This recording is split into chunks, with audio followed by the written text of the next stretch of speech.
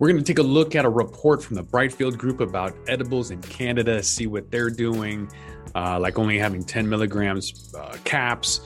Gummies are called soft chews, very similar to Washington State. So some different stuff going on up there. So we're going to take a look at what's happening in edibles, all of that coming up. It's only entertainment.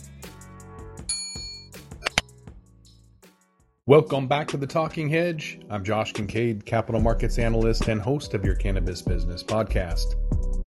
So a lot of these brands are capped at 10 milligrams. So they're trying to find some alternative ways to get different effects. If they can't get you, really, really high with the percentage, they're going to give you different things, maybe different terpenes.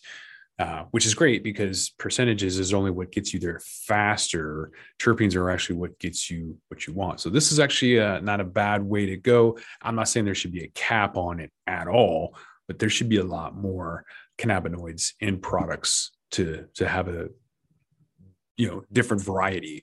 So looking at cannabinoid content, they've got some different CBD dosages. So I think this is just CBD. We're not looking at CBN or CBG or anything else. Balance ratio products, there's a 1-to-1. At 75% of the edibles have a 1-to-1. I love that ratio. Very euphoric, energetic, uplifting.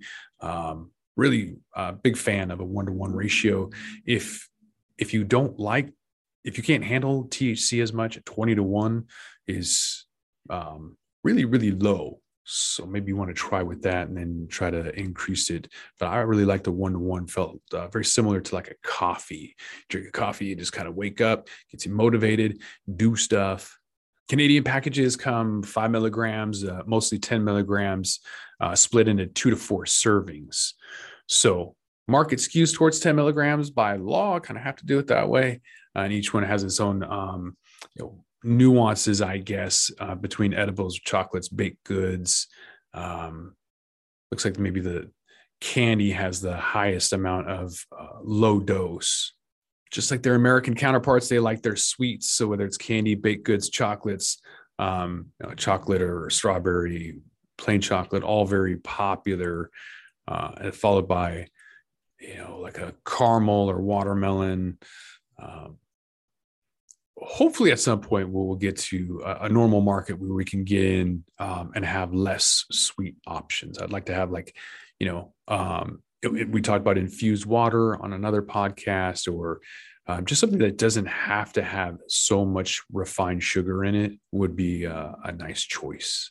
I'm a big fan of hash, and I like myself some rosin too. So hash rosin soft chews, that sounds interesting. Might have to try some of that next time I'm in there, but looks like there's a solventless, which is also nice. Give you that terpene-rich extract. So this particular company, they've got a soft chew.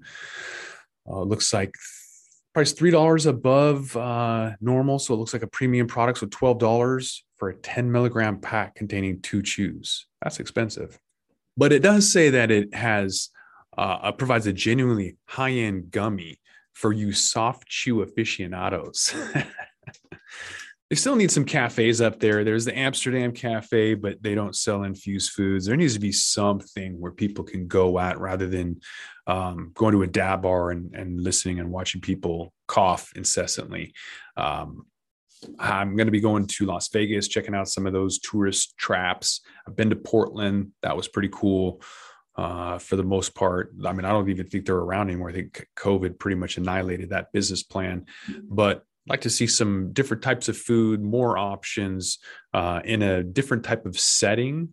You don't have to, I see stuff littered all over the place where I'm at in Seattle. There's always a doob tube, backwoods, someone was rolling a blunt, just throws the backwoods wrapper away, or edibles wrappers. So a lot of packaging, get them into a restaurant equivalent, like a bar. And that way we can try to reduce some of the litter, waste, and redundancies, especially in Canada, trying to make their pre-rolls look like an iPhone or something, where you have a box and you open it up, and there's another box, and then there's a doob tube, and then you open it up and there's a $3 joint, but you spent $15 on the packaging. So a little ridiculous.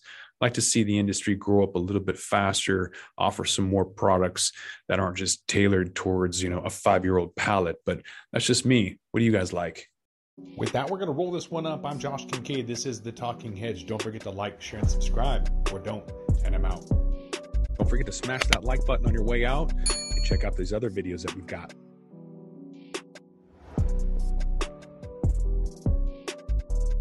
Thanks for listening to today's show. To check out more great cannabis podcasts, go to podconnects.com. Here's a preview of one of our other shows. Hi, y'all. I'm Jo, host of Casually Baked, the podcast. If you're curious to explore the highly responsible side of cannabis, farming, and legalization, I'm here to help lighten the stigma and build your canna confidence. Download episodes now of Casually Baked, the podcast, wherever you listen to podcasts. And journey with me through the evolving cannabis culture and discover how and why people like you are adding cannabis to their wellness toolkit. It's time to get casually baked.